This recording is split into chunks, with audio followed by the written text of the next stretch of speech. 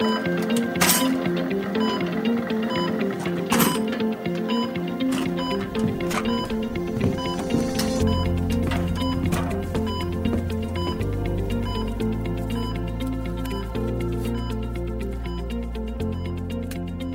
right, everyone, let's call a timeout.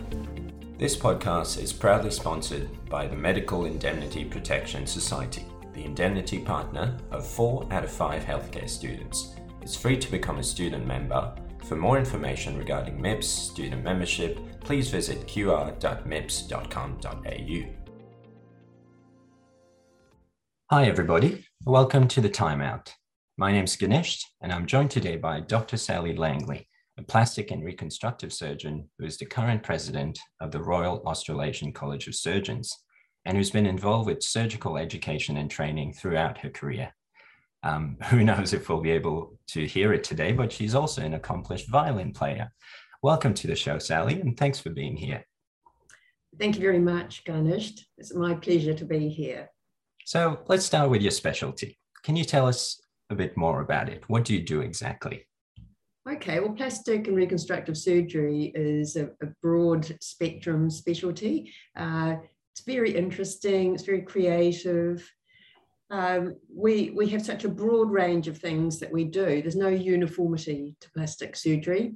Mm-hmm. We do a lot of small procedures, a lot of very complex major reconstructive operations. And we operate on all age groups, males and females, and we very often work with other specialties like general surgery, orthopedics, maxillofacial, neurosurgery, and pediatrics, and intensive care and trauma. So we have such a broad, big specialty. And so we're often trying to work out how to repair defects, how to do the geometry, cofactors that go on, morbidities, patient-related concerns. We try and work out what's going to create a good result for a patient, and can take time to work out a good plan for a patient with a complex problem. Yeah. And do you have any area of focus that you're interested in? Well, I've practiced the whole spectrum of plastic surgery. These days, people do tend to subspecialize, but I've done the whole lot, but I don't do such a broad spectrum now. Now, these days, my work seems to be confined to skin cancer, cutaneous malignancy surgery, because that just dominates our workload. We have a very big need for cutaneous malignancy assessment and surgery due to such a high rate of melanoma and other keratinocyte malignancies. I also do hand surgery, so a lot of hand trauma, Dupuytren's contracture, nerve compressions, reconstructive hand operations, and I do quite a lot of breast surgery. So I've done a lot of breast reconstruction, but I don't do so much these days, but I do a lot of breast reductions, and that's one of the most satisfying operations that I can do. The patients are generally extremely happy. There are fairly general things like other types of skin lesions, scars, complex soft tissue defects, pressure sores, ulcers. Quite often we're assessing patients and just advising and working out a wound care regime that will help them. But in the past, I've done the whole range, like major microsurgical reconstructions, craniofacial surgery with neurosurgeons, cleft lip and palate surgery, pelvic reconstruction, abdominal wall reconstruction. So I've done them all, but I'm a bit older now, and I'm doing a bit less. And we now have a lot more plastic surgeons in our department, so we can share the subspecialty interest around within the department. Yeah, truly experience in all fields from the sounds of it. And we were wondering, being the president of RACS, does that still give you time to operate? And these are some of the things we'll touch on a bit later today. But for now, there are some warm-up questions that we might have a bit of fun with. To start off, Sally, are you more of a dog person or a cat person? Ooh. Or any other pets? Right. I love dogs and cats. I grew up with a lovely dog in our family. There's a lovely dog. And we've had a few lovely cats. The latest cat was Dougal. Yeah. Very hard to have another cat after Dougal. No, I've had both, but as an adult, it's usually been the cats. Yeah. These days, we have no pet at the moment. Yeah. Yeah. And next about that. Yeah. Next question. Are you more of a music person or a movie person? Oh, I love movies, but I haven't been to a movie theatre for a very long time. Oh, yes. But then again, my place for watching movies could have been airplanes, but then we don't do that anymore. No. So where do you watch your movies? Oh, well, Netflix, more like big, long series of things on Netflix, perhaps, or TV on demand. But music, I like music, but I tend to just get a bit carried away with, working at my desk these days rather than turning any music on. But I do love listening to classical music, early music. Yeah. And I was supposed to be going to Melbourne for Council Week at the end of October. And when I was in Melbourne in May for the ASC, I saw that there was Brandenburg Orchestra concert on. So I tried to buy a ticket, but I couldn't get one. They were sold out. So I bought one for October for the beginning of Council Week. Yeah. We can't go. Well, fingers crossed. We might. Oh, no, we can't go. So yeah. Probably. So that's the sort of thing I like. I like early music concerts, choral music. Okay. And for another one, are you more of a book person or a podcast person? Is there anything you'd recommend? Yeah, I like podcasts and audiobooks. And actually, what's the name of that book? Anyway, the audiobook I'm listening to at the moment is Shuggie Bain. Yes.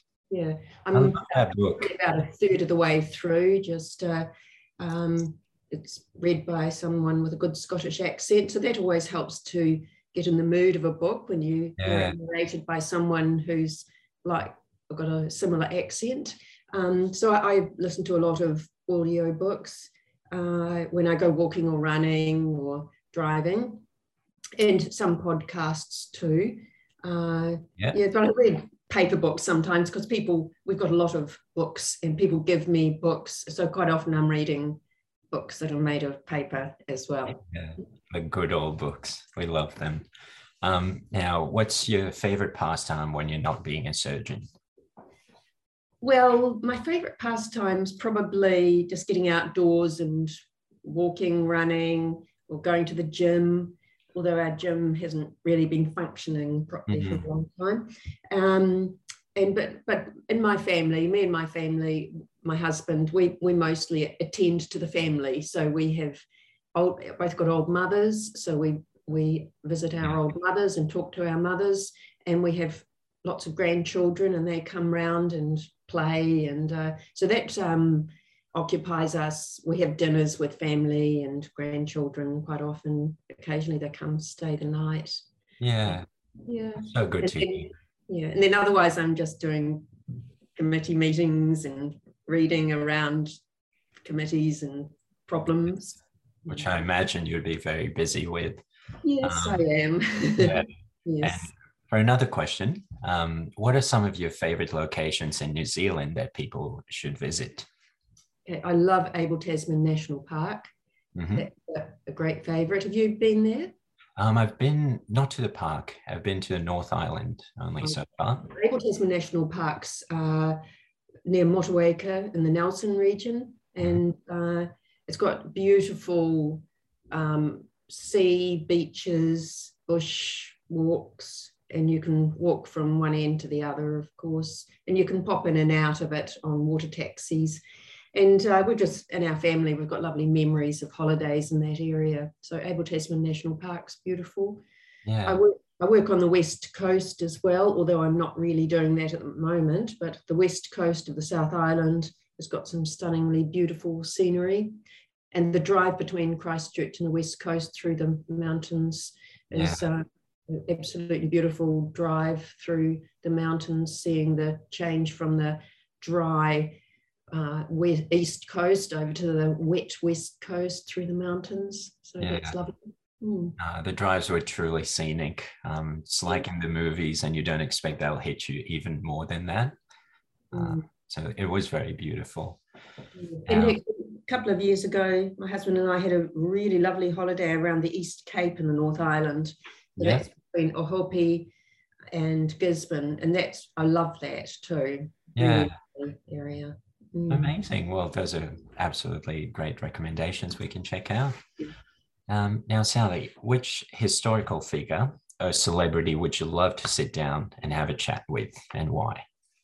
Well, maybe Johann Sebastian Bach.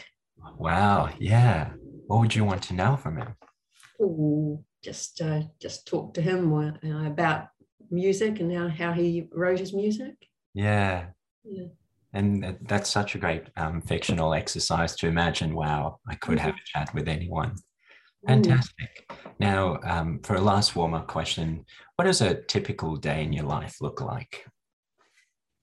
Well, my days are not quite what they were, but a normal day for me would be my husband would get up and make me a cup of tea and bring it to me, and then I get up around 6 and get myself organised and go to work, leave for work around 7:15, go to see patients in a private hospital, and then either go to the public hospital for clinic operating list, or the private hospital, or my private rooms, and then work away all day with consulting and operating, and come home about 6 or 7 in the evening. So that would be my usual. Occasionally I can call in at home at lunchtime, but that's quite variable whether I can achieve that.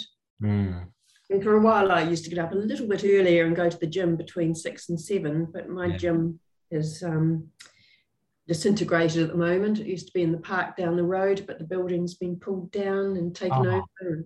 So our gym's in disarray, so I should sort that out. Yeah, that's no good. Okay, so let's start to get to know Sally and her journey now. Tell us about your childhood. Where were you born and where did you grow up? Okay, I was born in Christchurch. My father was a GP in Riccarton, and I think that they had moved it to the house in Riccarton before I was born. I grew up in Riccarton. It was a nice big house with 5 children in the family. My father's general practice was in the house, and my mother, who had trained as a nurse, had been a surgical nurse, charge nurse. She looked after my father's general practice and did a lot of unpaid work with him and his practice. There's 5 children in our family. I'm the second of 5 children under 7. So very family. Oh, in quite the lively household. Yes. Yeah. And do you remember some of your childhood? What were you like as a child or teenager? And how do you think that influences you to this day? I was very quiet, very, very outgoing, extroverted older sister. And I was very quiet and very compliant and good. So that was what I was like. It's always thought that way when one sibling is, outgoing. Yeah. And then 3 little boys, just younger than me. So I just did what I was told. I did my schoolwork. I did my homework. I was always somewhat interested. And I did lots of other things like sewing and music. And we did various sports. We went swimming a lot. We went to the Wharanui pool, which is the public swimming pool down the road, 3 times a day all summer. Yeah. And mother took us on lots of picnics and walks and to the beach a lot. So we just had a pretty standard, nice childhood, really. Yeah, that's very good to hear. And you mentioned your father was a GP. Was do you think that's part of the influence in, being attracted to medicine? Well, I think it's both my parents, really. My father being a GP, and he was a GP surgeon. So Right. those old style surgeons who took their own patients from the private general practice into the private hospital and did their varicose veins and hernias and things. Yeah. That's used to happen. I think it still happens in Australia, but it doesn't occur in New Zealand anymore. And my mother, being a surgical nurse, she was Right. she says that she fed me while reading the British Medical Journal. So she's Yeah. quite a medical interest, really, being a nurse. So between them, yeah. Yeah. And I imagine Down to my father's surgery in the house and look at his medical books and look at his instruments and things. So we used to just wander down and have a look at his things and be fascinated. And there was actually a book that he had that I read when I was a child. And it was actually a book, the book about the Elephant Man. And it was there were three stories in the book, and one of them was about the Elephant Man, and the other one was about an emergency room. And I was probably only about 8 when I read that book, and I was fascinated by the medical drama of the 3 books in that, the 3 stories. Yeah. It would have been exciting as a child. Yes. And I suppose with this surgical focus from both of your parents back then, you would have had this understanding of what the surgical life would have been about. Not a actual hospital surgical life. I knew general practice for sure. Our house was the general practice. So there were always patients coming through to see my father as the GP, and he was always going out visiting them in their homes, and we would sometimes go with him and sit in the car, and he'd sometimes go and visit patients in hospital, and we might go with him. And we would be well aware that when there was an emergency going on, because there'd be a bit of action in the house and rushing out and a few words said about what was going on. But I think even that type of general practice is not really what is practiced now. I think a lot more patients attend emergency clinics and after hours clinics, whereas the GPs used to go and visit the patients in their homes for heart failure and all sorts of things. In the middle of the night, give them injections of things in the middle of the night in their homes. Yeah, wow. Yeah, and so nonetheless, we were chatting earlier about how you had this interest in music and you thought you were going to play the violin. So tell us about the story. What did Peter tell you? Well, my sister and I both did a lot of music. She played the flute and the piano, and I played the violin. And we belonged to the whole series of orchestras in Christchurch that children went to, the Christchurch School of Instrumental Music, and our school orchestras and chamber music groups and competitions.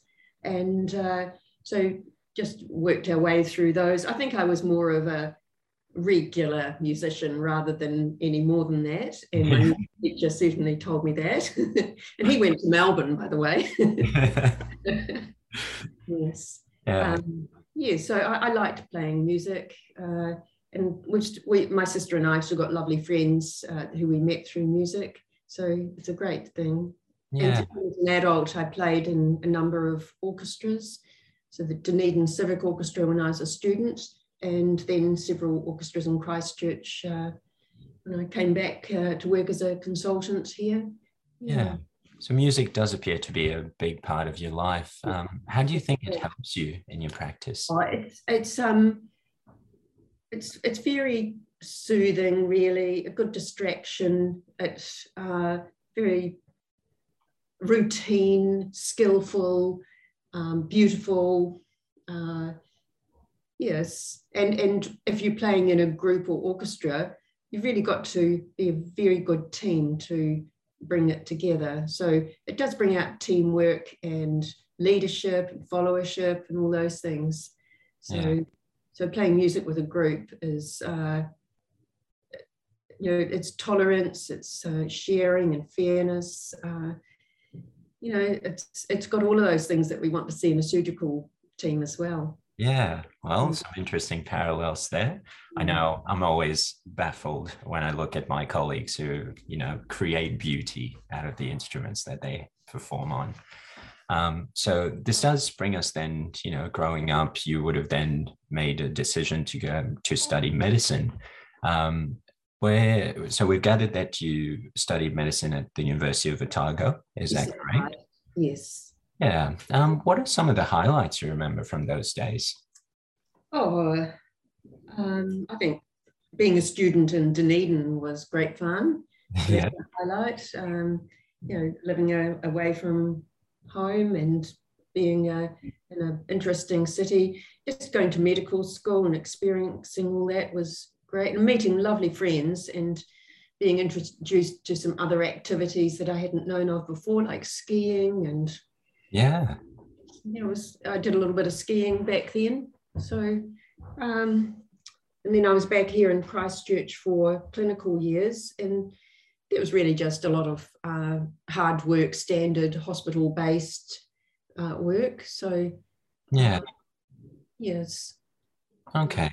And as a student, I mean, now we know where you are and what you do, but as a student, were you drawn to, any societies, clubs, or student politics in general? No, no. I had my son when I was 17. And so my life revolved around him, really. Children's Yeah. playgrounds, reading books, playing with toys.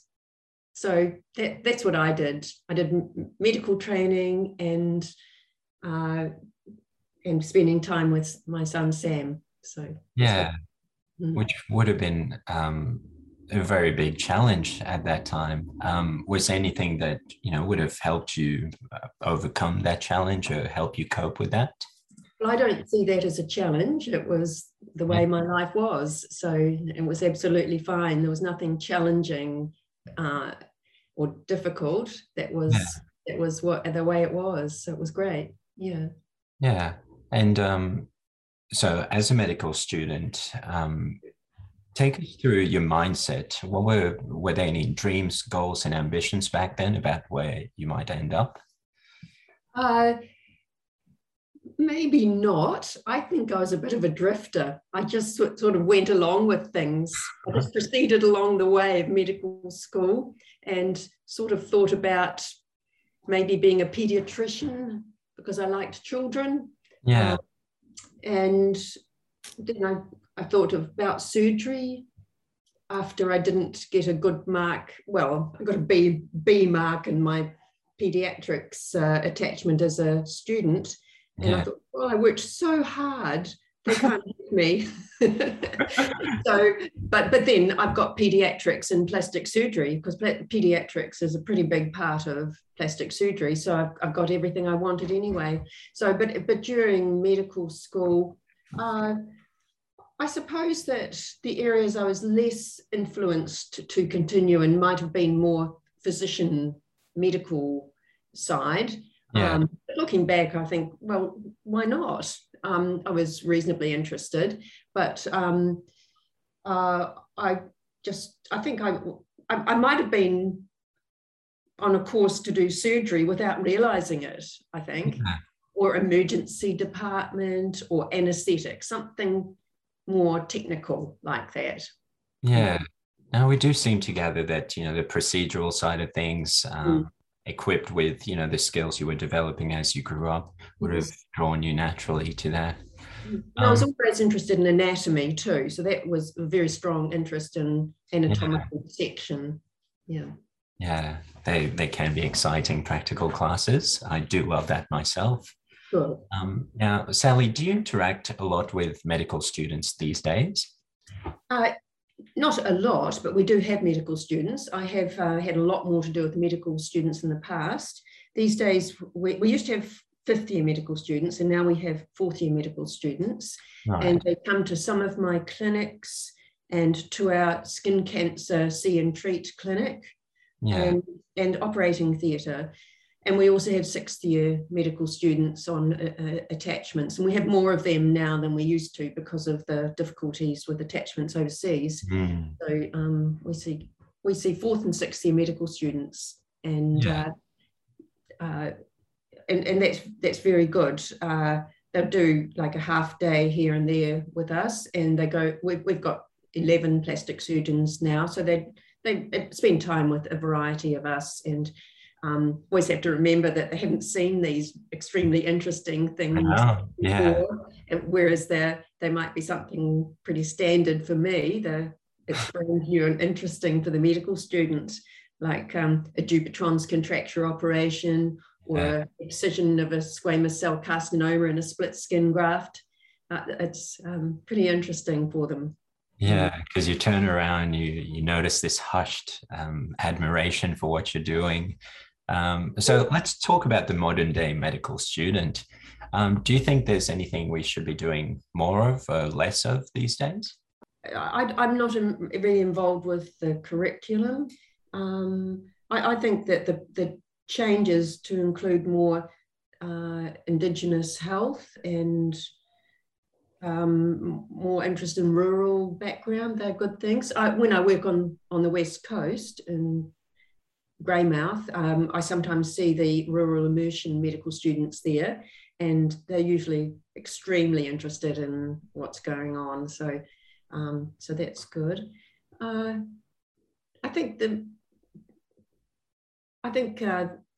don't really get to know what the students are doing in a more broadly, because I'm focused on my work and they've come to see plastic surgery. So I'm sorry to say I haven't found out more about them, about their training these days. One of my colleagues is involved with the university, and we used to take them for tutorials and spend a lot more time with them until about 5 years ago. And now another colleague does all the tutorials and suturing and skills and things. Yeah. And now with the view that you're afforded from the top, so to speak, is there anything you would advise medical students to do, to get involved with? I think groups like yours are great. So we have some medical student surgical interest group. We have that here, and they get speakers along to sessions. And I think that sort of education and social evening that they hold is extremely good. And I think just making sure students if a student talks to the surgeon or doctor and interacts. I mean, I've got to do that back as well. But some of them indeed come forward and volunteer that they'd like to come to my operating list, and they come and seek me out and ask me that. And of course, if they do that, they'll get to come. So I think that it's amazing how forthright some of them are in a helpful and appropriate way. And I think that's good. I don't think any students in my day would have done that. So, they get the overview. I think they get the overview of what they're supposed to do in an attachment, and then they try and find the operating lists and clinics and special cases they're supposed to write up within that. So, some of them are supposed to write essays, etc., I think, or do presentations, and some of the topics they come up with are really leading edge and interesting. And I think, wow, like fat grafting and keloid scar treatment, and various interesting things like that. Yeah, no, you're absolutely right. The people who do, seek out the opportunities will very often be met with, enthusiasm to teach. There comes a point in medical school these days where you move from, okay, I am being taught and I should receive, to maybe I can go out of my comfort zone and seek out opportunities for myself. And it appears that you're advising us that maybe try to ask about the things that we're interested in. I noticed more when you do that too. We notice the medical students, of course, but those who come forward and question us and ask us things, that's a good thing. But sometimes the surgeon is focused on something complex, and so I apologise for all surgeons then, that sometimes we may not seem to be talking and interacting with the students enough. But that might hopefully only be because we're doing something that's challenging and difficult in surgery, or we've got something else on our mind, like the complex patient in the ward, or a complication developing elsewhere. And so there can be a lot more going on. So the surgeon who is interacting less with a student may not really, they may normally be more interactive, but sometimes it just doesn't seem like that.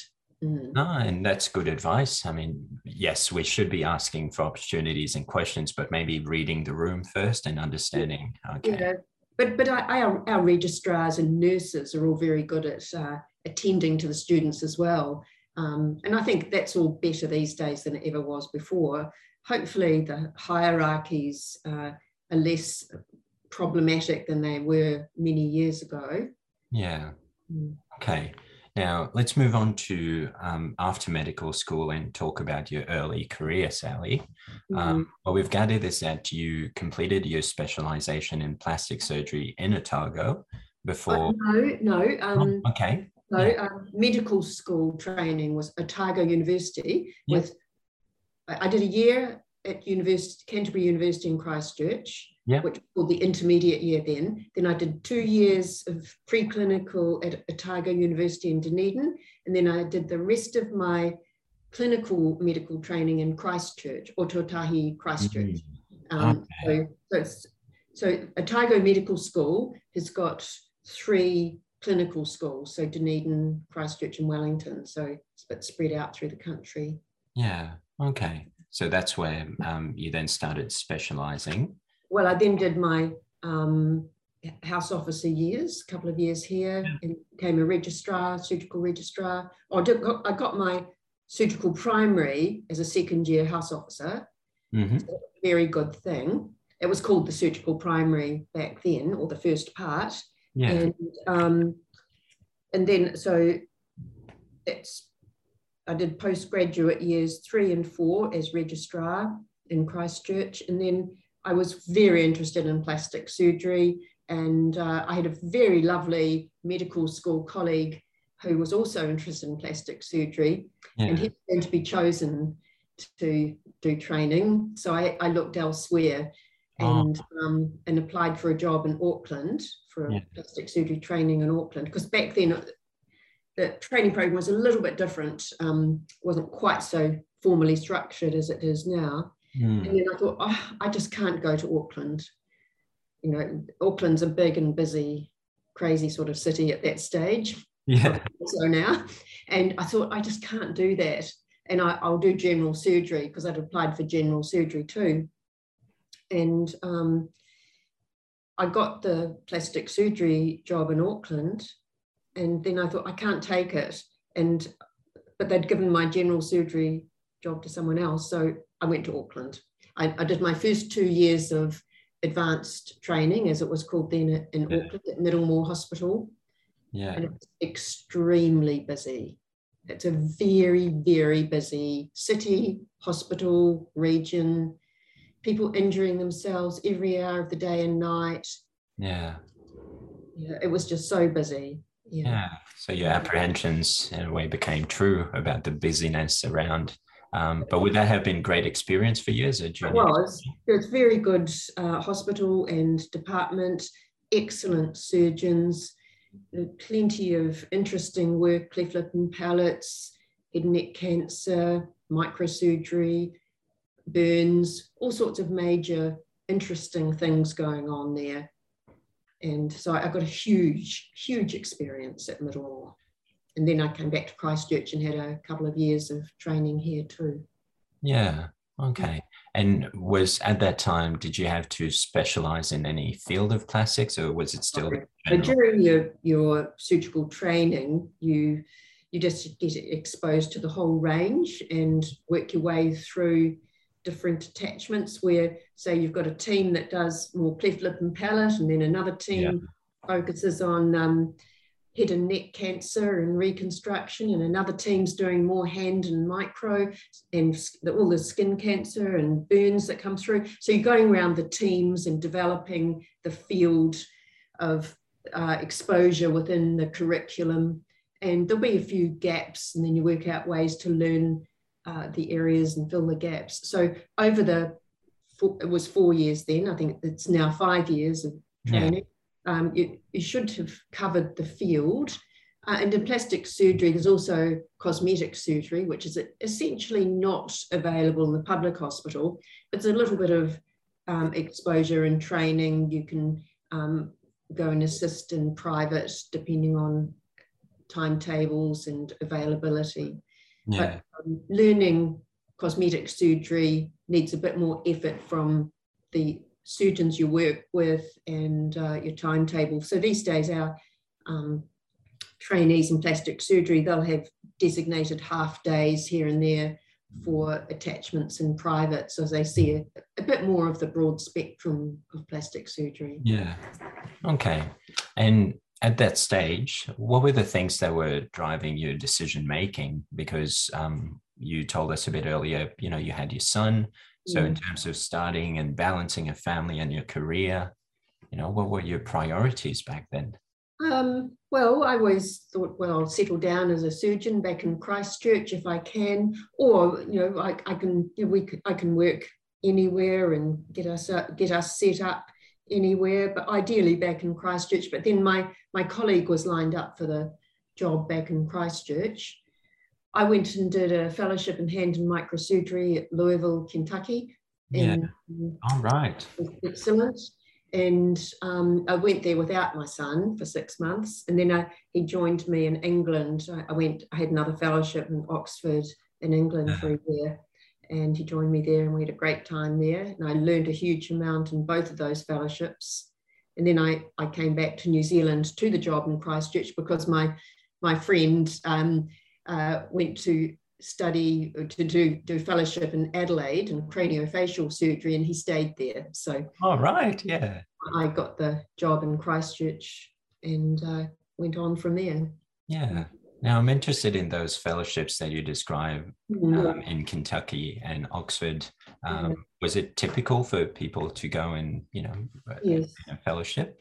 Yes, particularly in surgery. Some other specialties, people will do their training and just then go into a consultant job, but most surgeons will do a fellowship either in Australia or New Zealand or overseas, and do a bit more training in a special area, like say microsurgery or breast reconstruction or something like that, melanoma, update in melanoma, and just sort of broaden advance some of their skills. Cosmetic fellowships are quite good thing for a plastic surgeon to do because of you get a lot more exposure to learning cosmetic surgery things like facelifts and eyelids and body contouring operations. But you don't have to do a fellowship. And in fact, you are essentially fully trained at the end of your 5 years of surgical education and training.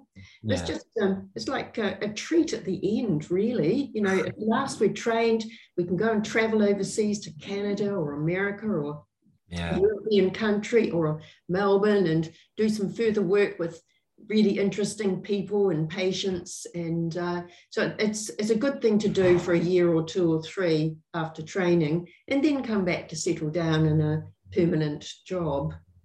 Okay. A great opportunity. Yeah. And to those people who might be listening who are considering fellowships and the like, is there any advice you'd give in terms of what you should be looking for in a fellowship or possible destination? Well, so that's the components really, and also it's all affected now by COVID.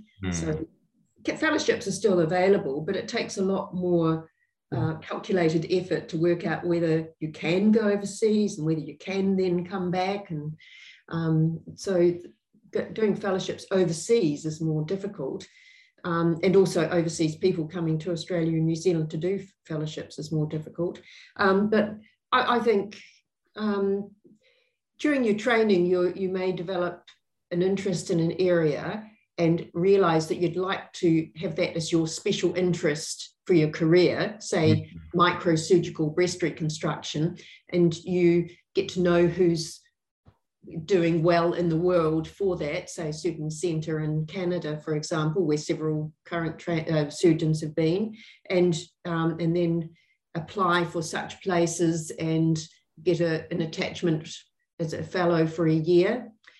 So you develop your interest and then work out whether you can actually gain a position in one of these fellowships. Some fellowships are paid, which would be the best thing, and some are unpaid, and some are paid at a lower rate. So funding for the year or two can become an issue, because you've got to be able to live, and many people by that stage have partners and families, and travel and accommodation. You've got to be able to cover all that somehow. Yeah.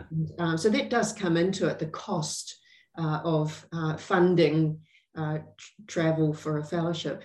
A couple of my colleagues who are a little bit older, who were a little bit older when they got through training, they did short-term fellowships. They did like 6 weeks here and came back, and then 6 weeks somewhere else. And that was a good way to get some up-to-date, different exposure. It's good to go somewhere different that's not exactly the same as our Australian, New Zealand training or our New Zealand training. You get a different view on how they do it, say in Norway or France. Or one of my colleagues went to an excellent plastic surgery, orthopedic trauma hospital in India, and it was a fantastic experience for him. Yeah, no, you're absolutely right. And this is something some of our previous guests have also spoken about, getting an understanding of how different healthcare systems work. And oftentimes you're able to help them with your, skills as a surgeon and take back some of the learning from there. So I think there's a lot we can, pick up from that. Yes. Yeah. And so now in thinking about yourself back then as a junior surgeon, going up the rungs, do you have any advice you might have liked to hear at that stage? And by extension, any advice for the aspiring and junior surgeons right now?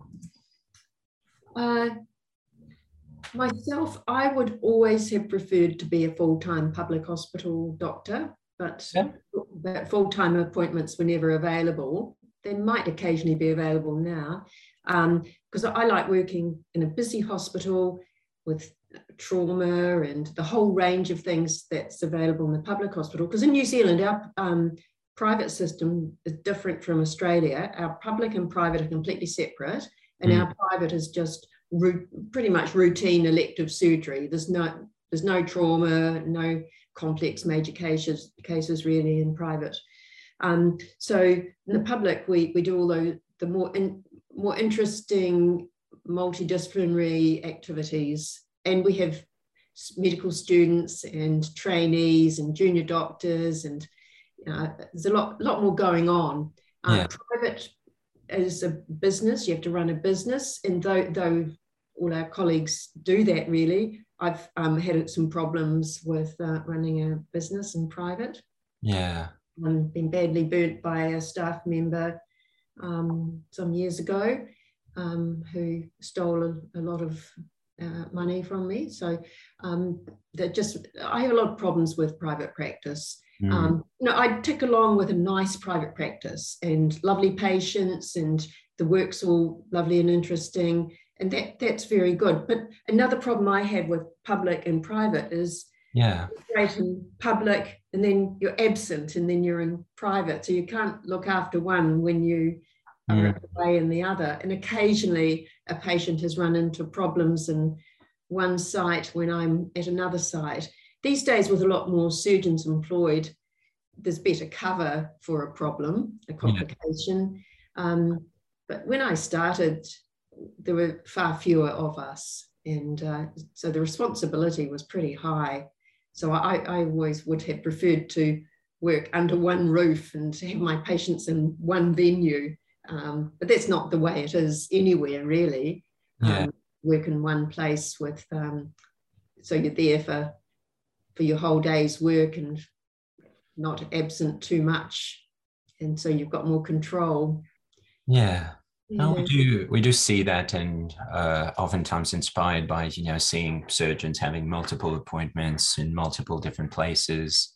And it can be quite the task of juggling all of that, as you were saying, because you can't be in multiple places at once. I've had problems with the concept of that, but it is widely practiced and expected and usual. And basically surgeons manage that pretty well. But I think for some surgeons, it's pretty difficult. For some young surgeons, getting the what in Australia is called VMO appointments at several hospitals just to get enough work for the week, really, for their time, to make sure they've got enough work coming through for their business.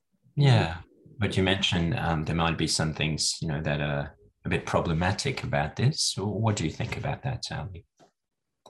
I think one of the problems there is supervision of trainees. I think it's always better if the trainers and supervisors are present quite a lot to spend time with the junior doctors, the registrars. And so sometimes they're only there for like half a day or a day a week. So it becomes a lot more difficult for the rapport to develop, and for the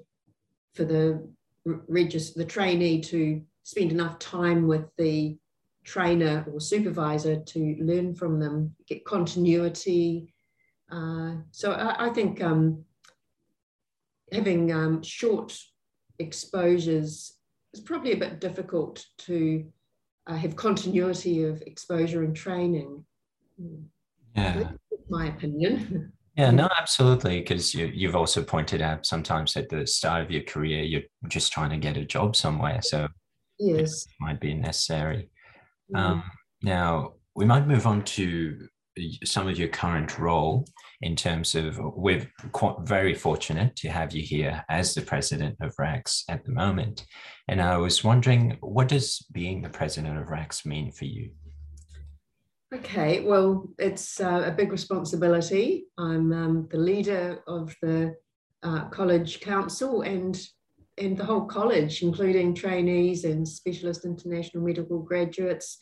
And also we have staff at the college. So I'm involved through the CEO, the staff. But being president, it's a big thing to keep an eye on the portfolios, like education, training, fellowship services, finance, risk management, audit, and also things like global health, international engagement, problems, medico-legal problems that happen. So, but the biggest areas probably related to education and training, really. Yeah. And along your training and work, was there a point where you felt drawn to this? And now that you've... Not really, no. No, I was an examiner for the plastic surgery court for the Royal Australasian College of Surgeons, so an examiner for the fellowship exam, the final exam. And so that's a big thing at the end of training. So you do all your set training, and towards the end, during that last year, you attend for the fellowship exam, which has 7 components: the written papers, clinical cases, anatomy, pathology. Yeah. There are all these aspects. Each specialty has slightly different variations on the 7 components. And so I was an examiner. I really enjoyed that. The process, the collegiality, the importance of keeping an eye on our trainees and the specialist international medical graduates at the end of their training, and just making sure that we had a process, we interpreted the process to approve the trainees to go out there and practice surgery. So it's a really big thing. And I really enjoyed that. And then I went on to be the New Zealand Deputy Chair of the Court of Examiners. So that's like the top level of the keeping an eye on the Court of Examiners. And that was very important. And then I thought, well, I've got interested in college activities and I want something more. So I put my name forward to become a counsellor. and I got voted in by the fellowship. So I became a councillor, and that was, going into a governance role was a newish thing for me. And so I started and managed and became a member of quite a number of committees, working my way around education board and property and what else did I do? Professional development. And then I became chair of professional development and standards board. So I did the rounds of quite a number of the committees, and so I met a lot of councillors and various staff. And so I wasn't seeking to be president. I am president, and I'm happy to be president.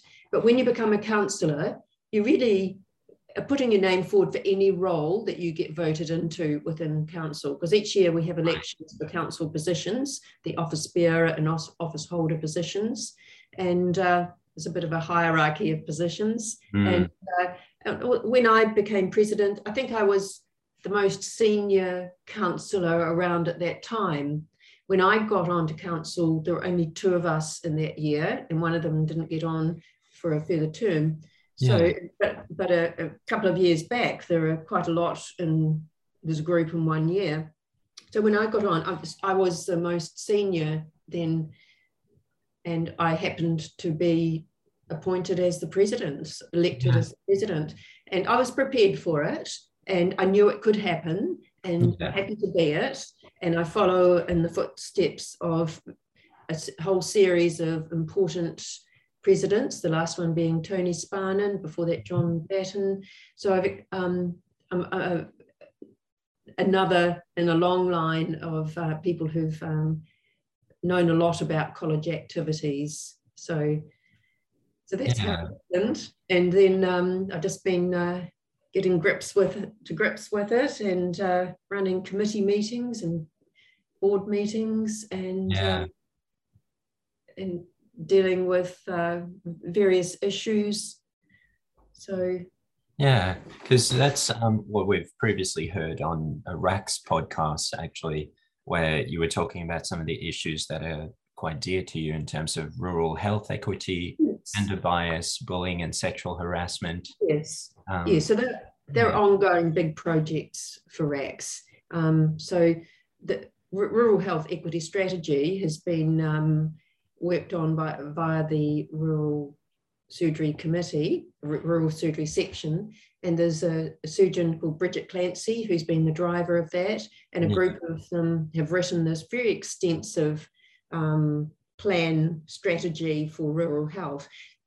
It's really equity for all, because all our people in Australia and New Zealand, wherever they live, and other features, wherever they live is the issue here, should have access to all the medical surgical care that we can offer. But it's a lot harder for people in the more remote rural areas, smaller towns and cities, to access, cardiac surgery, neurosurgery, plastic surgery. There are some specialties that can where the surgeons can set up practice in small cities and big towns, but some specialties have to really only practice in big metropolitan areas, like Melbourne, Sydney, etc. Like neurosurgery and cardiothoracic surgery, you can only practice those in big centres, not small cities and towns. So the rural health equity strategy is about finding ways to attract more surgeons to more junior doctors to train in surgery, and to retain them in surgical jobs in smaller centres, and collaborate with hospital managers and administrators to make things work better for surgeons to work in small groups in smaller cities. The specialties that are most applicable are general and orthopedics, which are our biggest specialties, but also there's some role for plastic surgery, urology, ear, nose and throat surgery, vascular, to work or do hub and spoke or spoke and hub clinics in smaller places. Okay. And so you've mentioned, was it Bridget Clancy? It's Bridget Clancy, and she's someone you should keep on your radar. Yeah.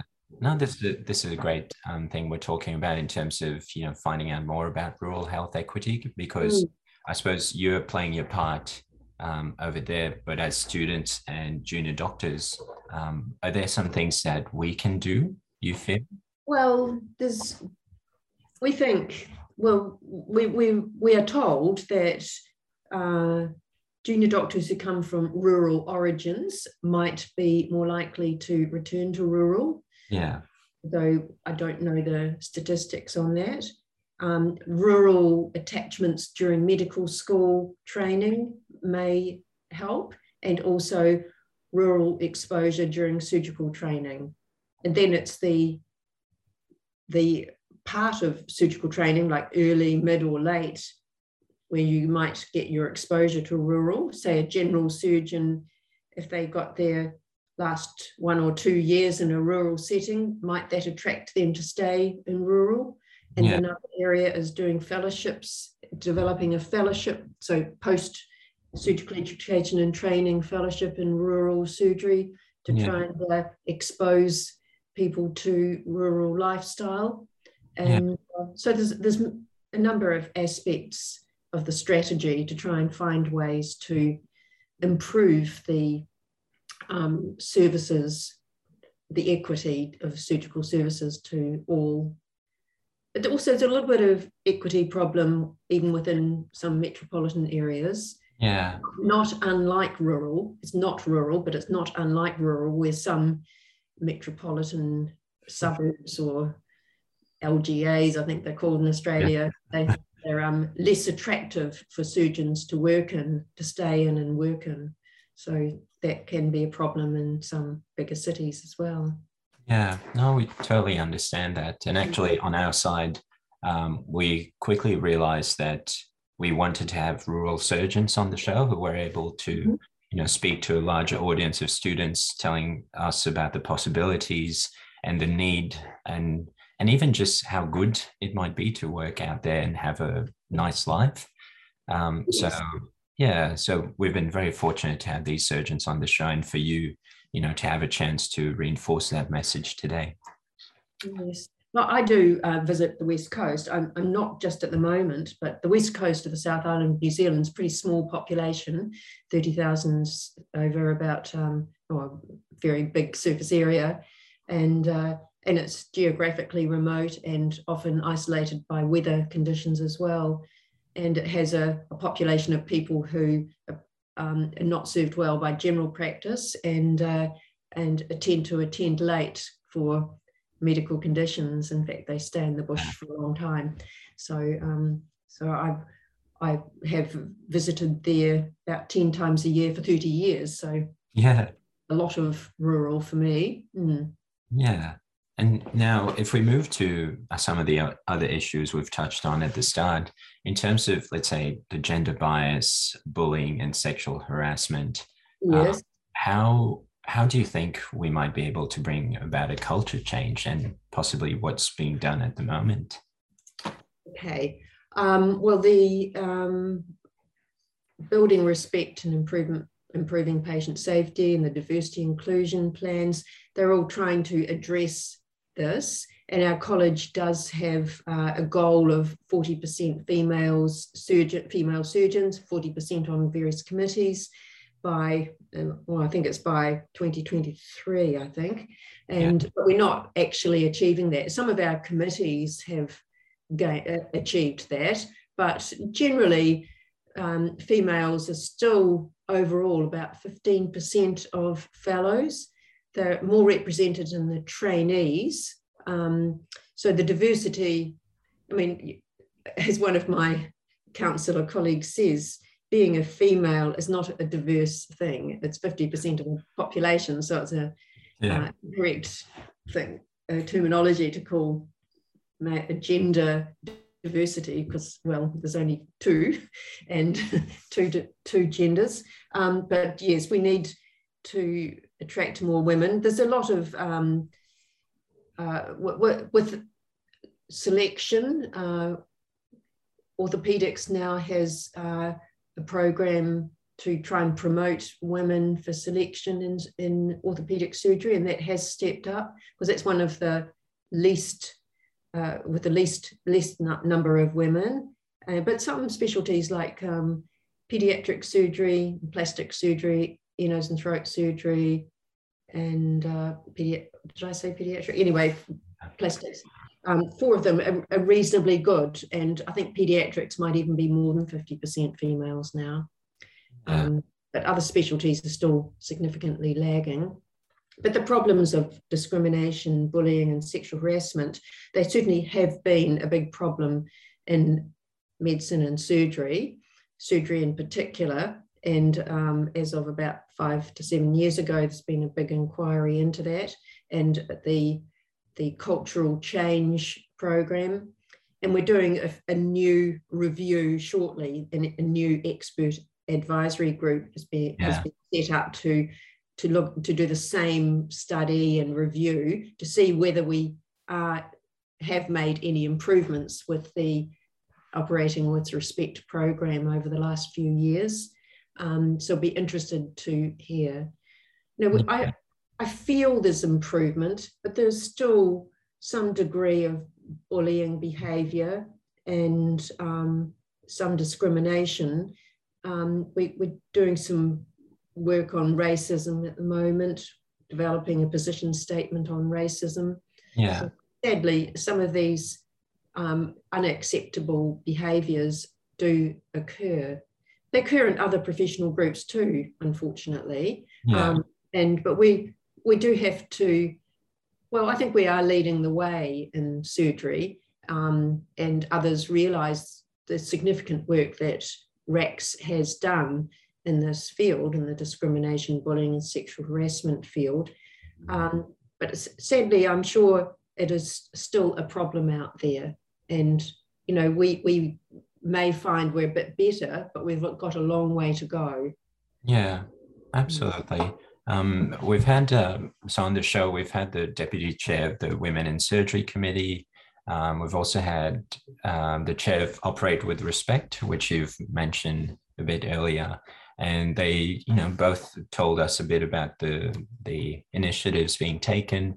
I was particularly attracted by this idea of intersectionality in medicine and surgery that Associate Professor Ria Liang would have mentioned about, we spoke about the genders that are present, and now, the increased genders, the increased walks of life that people are coming in with, which make surgery what it is. We don't have to fit in with that stereotype that has been unfortunately portrayed until now. I always said that too, about the other types of diversity, like personality.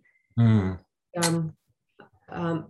an introvert, and as I said, I was a quiet child, I'm an introvert, and you wouldn't think that an introvert would end up being a president. So I think, we want to see all that sort of diversity of personality types, and not just the things we list, like religion. In fact, religion's not an issue, I don't think, at all. But that we represent our population, really.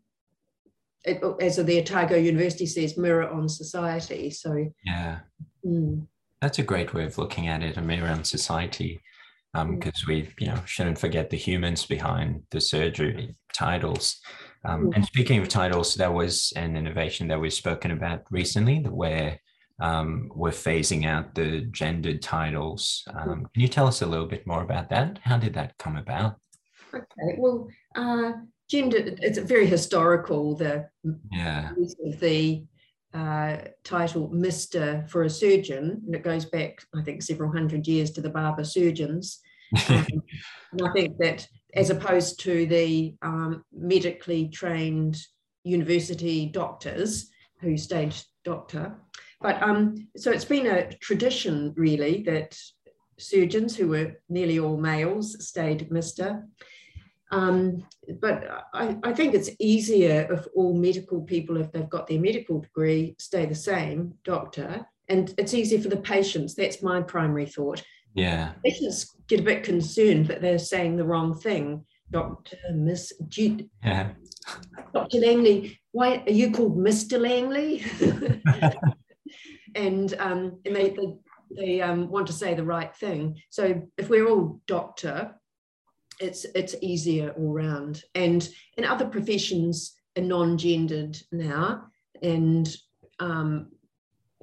like, for example, I didn't know if you were a female or male, like you've got no title, and yeah. It doesn't matter, does it? Yeah. And my name's a giveaway. There's not many. Oh, I suppose some men are called Sal, but yeah. Yeah. Okay. Now, so these issues that you've spoken about were, very glad to hear that you are there and you are championing these causes. Yes. But to, the students, junior doctors who might be listening to us, is there something we can do, on the ground level?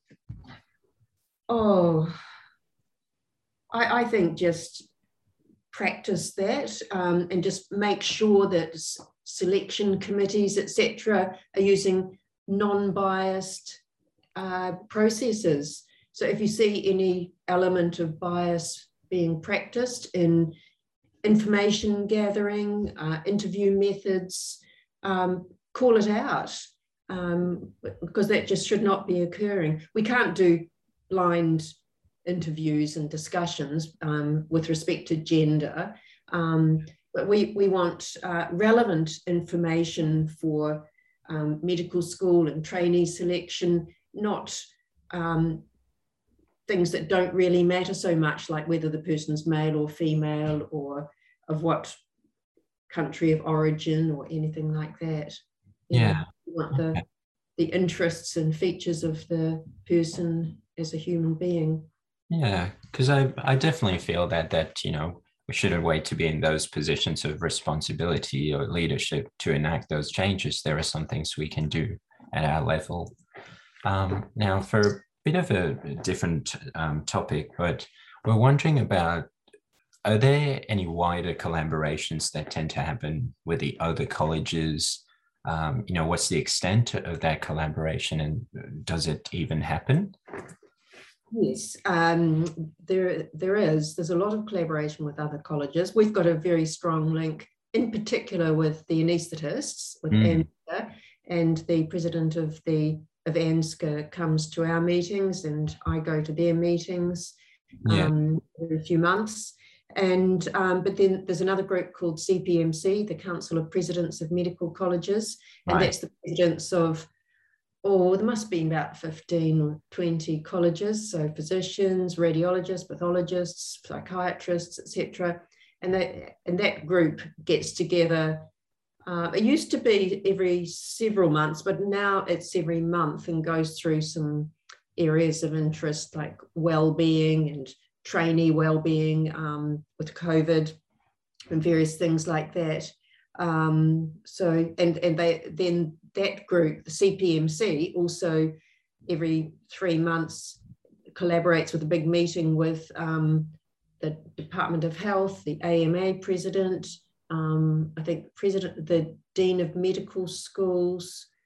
So there are about 7 or 8 other groups that meet at this meeting, and then it's certainly information gathering and sharing, as well as, particularly with COVID, there's a lot of information that needs to be passed around and discussed, for example, vaccinations and things like that. Yeah, that's very topical and very good to hear as well, that there are, those messages that do get shared and there is a wider goal that we're all collaborating on. I know an interesting division, I suppose, that might be of relevance to the students and aspiring surgeons is also the JDocs framework from RACS, that I suppose is more relevant to us and provides us an access point into understanding, how to engage with RACS. But can you tell us a little bit about this? How can students make the most of, is there anything that we can get involved with when it comes to RACS? I think as a student, I don't think you can join JDocs as a student. I'd have to double check that. But certainly as a first year and second year, third year postgraduate you can join. And it's a combination of an e-portfolio and access to the library and some courses. So there's some structure there. In New Zealand, our medical students already have an e-portfolio, so they tend to have less interest. But you've probably got e-portfolios now too, have you? Yeah, well, some form of that, and it varies from school to school. Yes. So JDocs is very good there. We need to review the state of JDocs because it was developed just when I started on council, which is about 7 years ago. And we need to review how it's progressing, particularly with relation to COVID and a few other changes that are going on. But yeah, I think if you're really keen on surgery, you should definitely sign up to JDocs and have some access to further information and courses that you or seminars or podcasts or various things that it will do. Oh, absolutely, because as you mentioned, there is some material that is open to medical students, but some of the others are restricted for access for only qualified doctors. So potentially that could be something that students could look into. So I better just check about medical student access. I know that the actual junior doctors, the first, second and third year postgrad, they pay several $100s to join. So it's about several $100s a year to belong. Yeah. Yeah. Well, maybe one reason why students haven't engaged with that yet. Yeah. Okay. Now, Sally, I suppose at the end of our conversation today, we did want to get some of your reflective ideas about, where you've come from, the state of things. Thanks a lot for sharing about your experience, in RACS and what other people are doing as well. So in terms of a closing couple of questions, what are some of the values or life mottos that you think have helped you the most to get to where you are today? I think respect. I think it's one of our college values, and I think in life it's a really important one, and it's related to the Operating with Respect program too. So I think respect is really important, and also trust and fairness. I think they're really important things. So, if you have a medical condition, surgical condition, and you see your surgeon, the patient has put a lot of trust into the surgeon. So that surgeon is someone who's well trained, high standards, looks after themselves so they can attend to the patient appropriately. They're not drinking and taking drugs or tiring themselves out. The surgeon has to be in good condition so as the patient can appropriately trust the surgeon. Yeah. And fairness is really important, making sure that there's equity of access to medical schools and training, and the everything that we offer is fairly distributed. Yeah, those are great principles to keep in mind. Now, can you tell us about a few people who've had a significant influence on your career? What did you learn from them? As I said, I was a bit of a drifter, and I can't say that there are any particular people. There's a broad range of people who were all pretty good, and I was always interested in their teaching, but I don't think anyone in particular stands out. I think all of the plastic surgeons I met when I was a medical student and junior doctor, I was impressed with all of them, but I wouldn't say any of them were mentors or strong role models. So it's interesting for me to say that there's nobody that really stands out. Yeah. There are certainly surgeons in the world who I think are fantastic, but I wouldn't call them role models. But I think overall it'd be best if we as students and junior doctors do find people who are role models and good mentors, people like us that we see in senior roles. Maybe it's because I didn't see people like me in those roles, but I still went there. Yeah, that's a very important point of when we don't see the people who are like us doing the things that we want to do, it does make it a bit more challenging to believe that we can do it too. Yes. Now, see that. yeah, but just like yourself, you didn't see anyone doing what you No. wanted to do, and yet here you are. Yeah. So, incredibly inspired by your journey, Sally. Thank you. Now, for a last question for today, are there so our listenership is probably interested in surgery, even for a little bit, even if not for a career, but want to understand what it is about. So do you have any takeaway lessons for those people considering a pathway in surgery, or even the partners, family, or friends surrounding those aspiring surgeons? Okay. I think encouragement, exposure, like coming to a plastic surgery job and coming to our skin cancer see and treat clinic and actually getting a knife in your hand and cutting through the skin and into the fat. I did that with my registrar Junie on Monday, and she can cut through the skin, but she just wasn't sure how to get into the next layer. So it's nice to be there with her to take that next step. So there is exposure. You're making sure that a surgeon or a registrar can spend time with you to actually do some of those very basic skills, because I tend to forget how the registrar or the house officer has never done that before. Yeah. Cut the skin or seen the blood come out or popped into the fat, and how far deeper was that the muscle? It's a bit scary. So Junie reminded me about that on Monday. Yeah. Okay, so it's about most and getting involved in those experiences. Yes, and trauma, spending a bit of time with a trauma registrar and sort of running around the hospital to see how everything runs. So it's not all about just cutting and stitching. There's a lot of problem solving, assessment, management, time management. There's a lot of those things going on. Everything comes in the door and you've got to deal with anything that comes in the door. Yep, very true. So that's fantastic, which does bring us to the end of our conversation today, Sally. On behalf of the team, I just want to say that we're really grateful for your time and contribution, and we'd like to wish you good luck in your own endeavors. And we hope to see you around as well. Well, thank you very much, Ganesh. And I think this is a great undertaking that you're doing. I wish we had podcasts and such webinars when I was young. It would have been fantastic. I would have been listening to them all the time. Thank you. Yeah, well, guests are very lucky to have had you today. So thanks for your work. Thank you. Thanks for listening, everyone. We'd love to hear what you think, so leave us your comments, questions, and thoughts on our Facebook, Twitter, and Instagram pages at The Time Out Podcast.